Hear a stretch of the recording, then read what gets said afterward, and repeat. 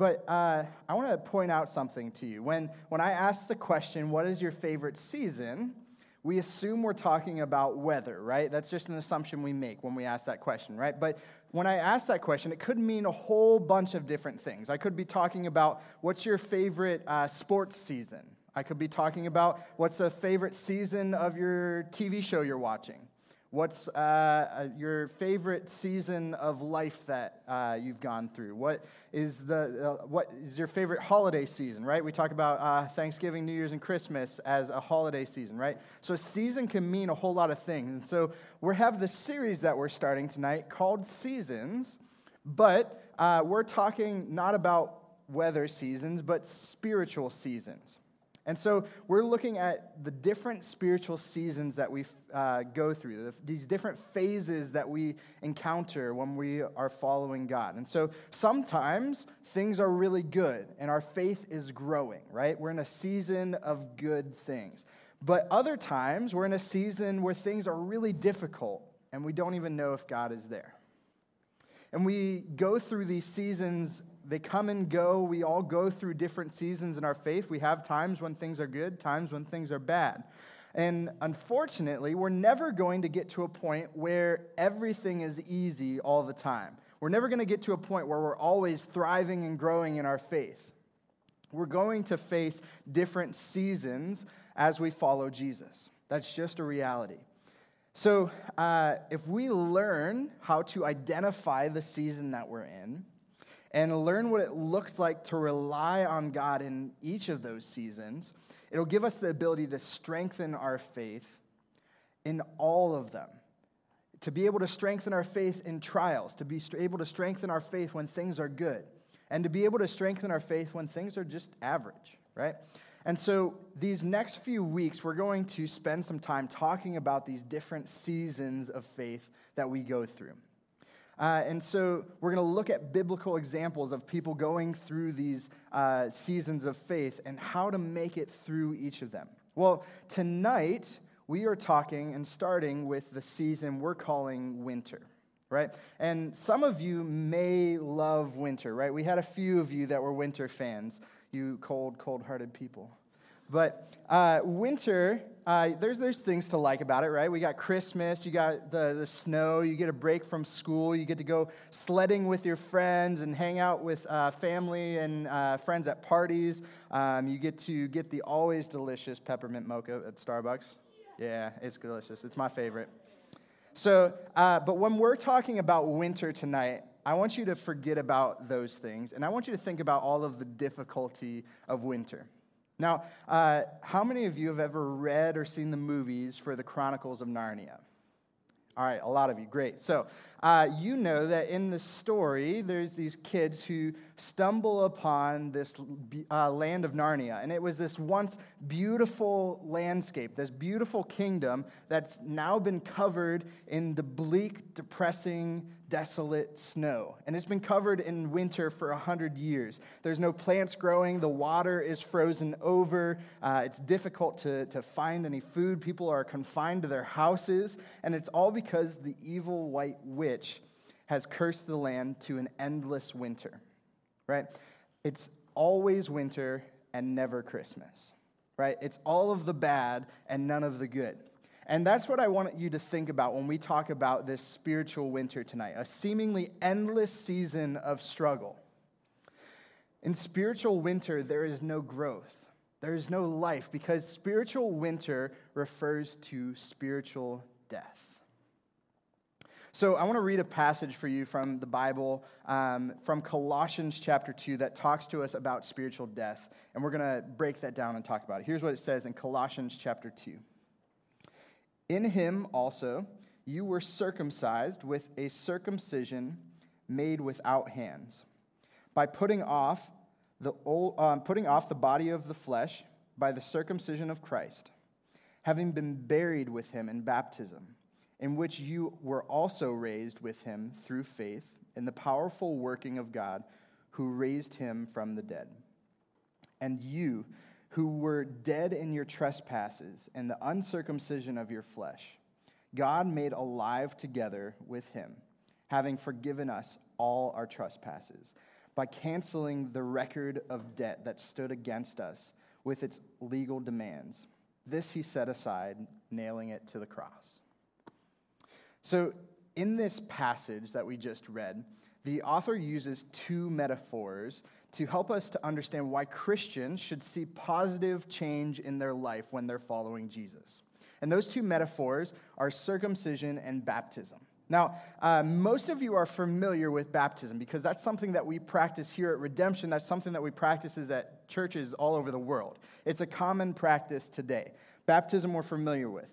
And circumcision, some of you may know what it is, and we don't need to get into the anatomy of circumcision, but we need to think about that both baptism and circumcision were religious practices that were performed to symbolize work that God is doing in someone's life, right? Both baptism and circumcision symbolize the work that God is doing in someone's life. So when Paul starts with a metaphor that says that we're circumcised with a circumcision made without hands, he's not referring to a physical event that has happened, but instead a spiritual event, right? There isn't a change on the outside that you can see about you, but instead it's something inside that is different, right? Paul is saying that your heart has been changed. You think differently, you feel differently, you act differently. And he reiterates this point in verse 12. Take a look at verse 12 with me. Having been buried with him in baptism, in which you were also raised with him through faith in the powerful working of God who raised him from the dead. So those of you who have been baptized know that baptism is not what saves you, right? It's instead a celebration of something that God has already done in your life, right? You're looking at how God has taken your life and changed your life. He's made you different, and so you're celebrating that by being baptized. But Paul isn't just mentioning these two things, circumcision and baptism, to remind us of these things that we've done in the past, but instead to remind us of a truth. And that truth is this, that God took us when we were spiritually dead and made us spiritually alive. The truth that Paul is trying to remind us of is that God took us when we were spiritually dead and made us spiritually alive. God took us from death to life, not sick to healthy. He made us from dead to alive. And this was accomplished on the cross because Jesus took the death that we deserve for our sin. In Romans chapter 6, it says this, "For the wages of sin is death, but the free gift of God is eternal life in Christ Jesus our Lord." The Bible tells us that when you choose to disobey God, that is sin, and that punishment that you deserve for that sin is death. But when you have faith in Jesus, you no longer deserve that death anymore because Jesus has paid for it for you on the cross. As a result, you're no longer spiritually dead when you have faith in Christ. And that's what people mean when they say that they've been saved, that they know they've been saved from the death that they deserve, right? So when I was growing up, I remember frequently asking myself the question, am I actually saved? And most of you know, I've said my story in here before that I went to church my entire life, but I really didn't start following Jesus until I was a junior in high school. And so for most of my life, I remember going to church and thinking to myself, am I actually saved? Like, I would ask myself constantly, like, will I go to heaven when I die? I would raise my hand at church whenever they'd ask if somebody decided to follow Jesus, because I just wanted to be sure, right? Or maybe you've been in a situation before where somebody says, you know, if you want to follow Christ tonight, I want you to pray with me. And they say something along the lines of, God, I recognize that I'm a sinner and I need your help, I need your forgiveness, and I commit myself to following you, right? And they pray some sort of prayer like that, and they ask you to pray. And I was praying that prayer every time because I wanted to make sure that I was actually saved because I was not sure.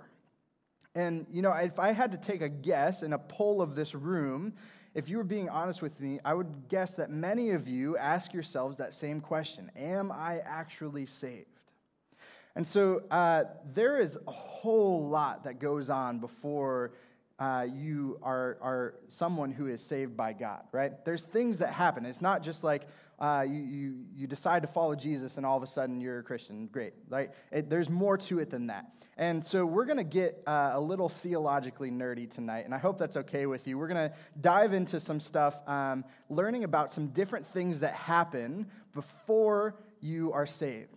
Right, and when we learn about those, the purpose of that is not just to put knowledge in our head, but it's so that you can look at your own life and say, do I see these things happening? Have I seen these changes occur?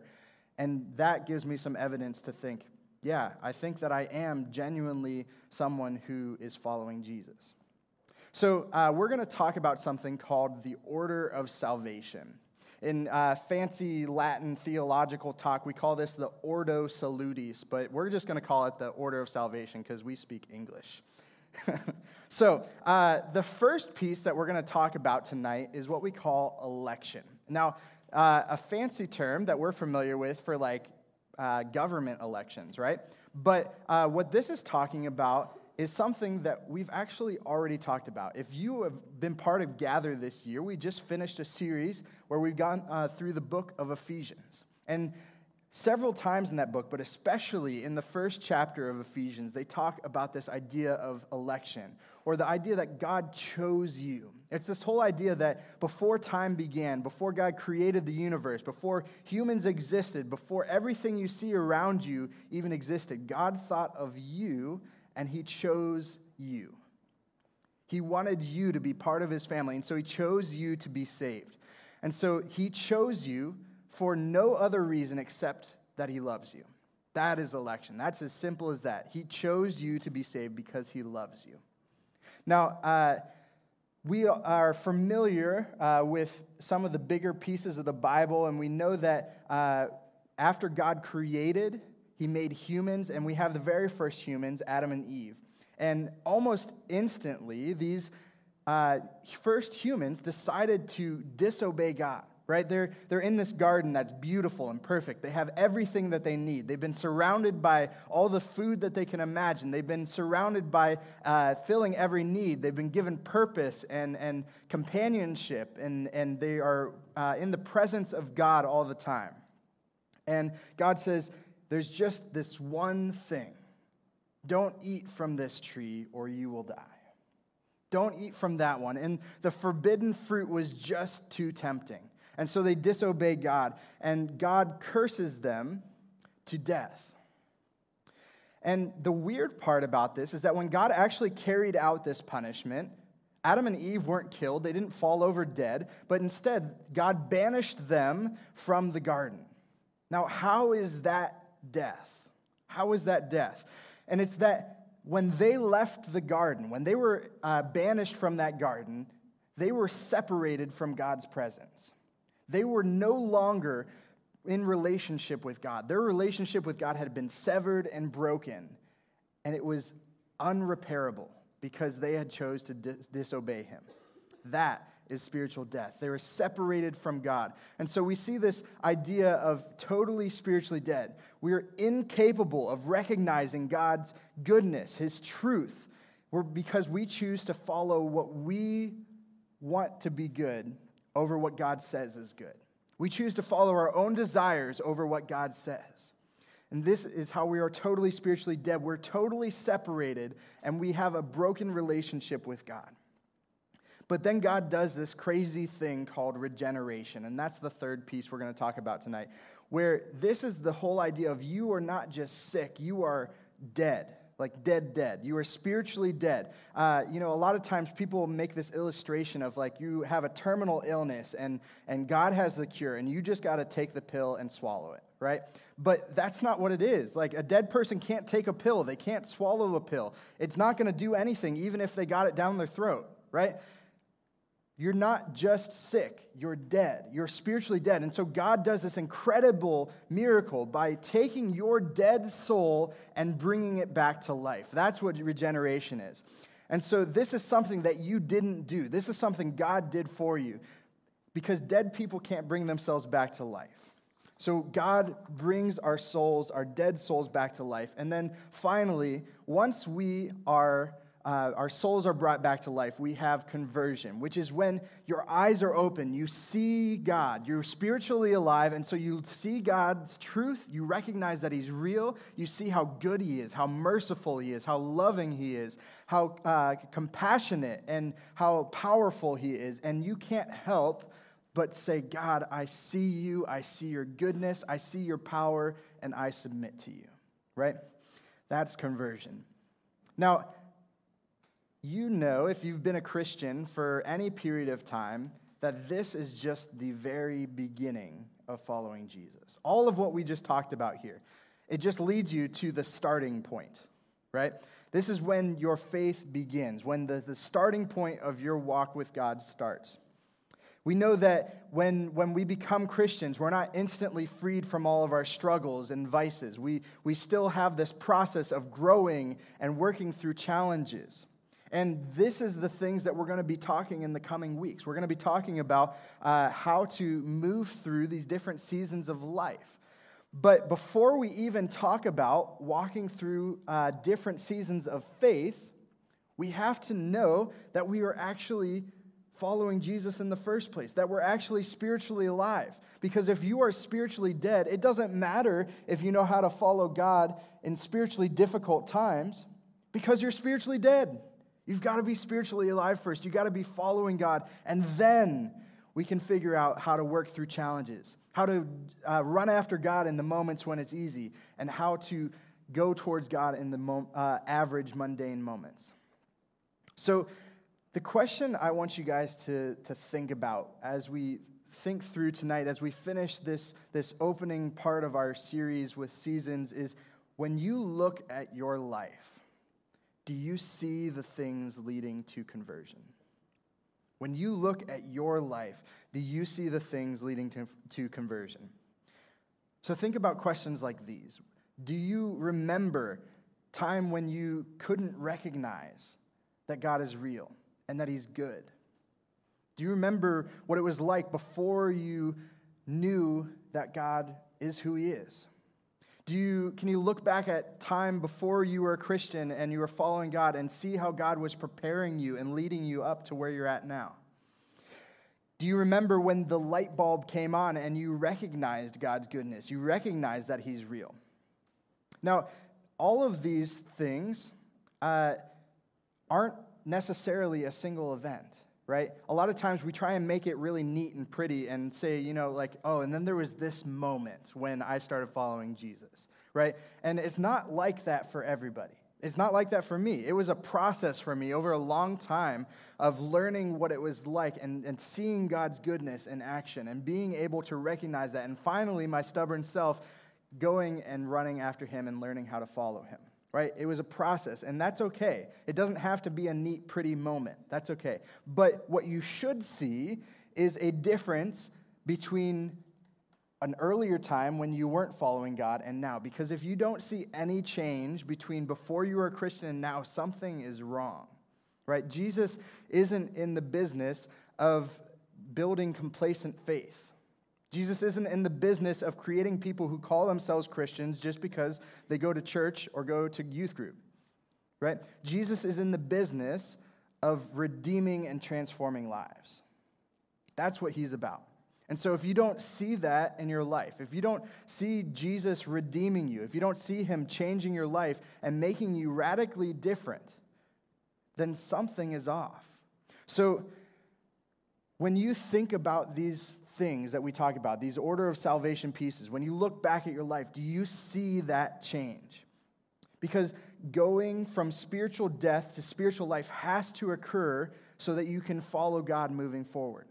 So you can follow God through these different seasons. So if you're sitting here tonight and you're struggling to answer that question, do I see a difference in my life from before I was a Christian to now? Then I challenge you to take some time to really think about that. And that could be over the course of this next week or even longer than that. That's okay. But I want to offer to you one thing. If you're sitting here and you're really wrestling with this question, we're going to have the worship band come back up and lead us in worship. But I want to give you some time to talk to a leader. So grab a leader, have them help you process through this and pray with you through figuring that out. Because this is seriously important. It is the first step in order to learning how to follow Jesus. So let me pray for you guys. We'll move into the worship. And if you need to, grab a leader. They'd be happy to process this with you. Let's pray. Father, we thank you for your care for us. We thank you that you don't make everything perfect for us, because that wouldn't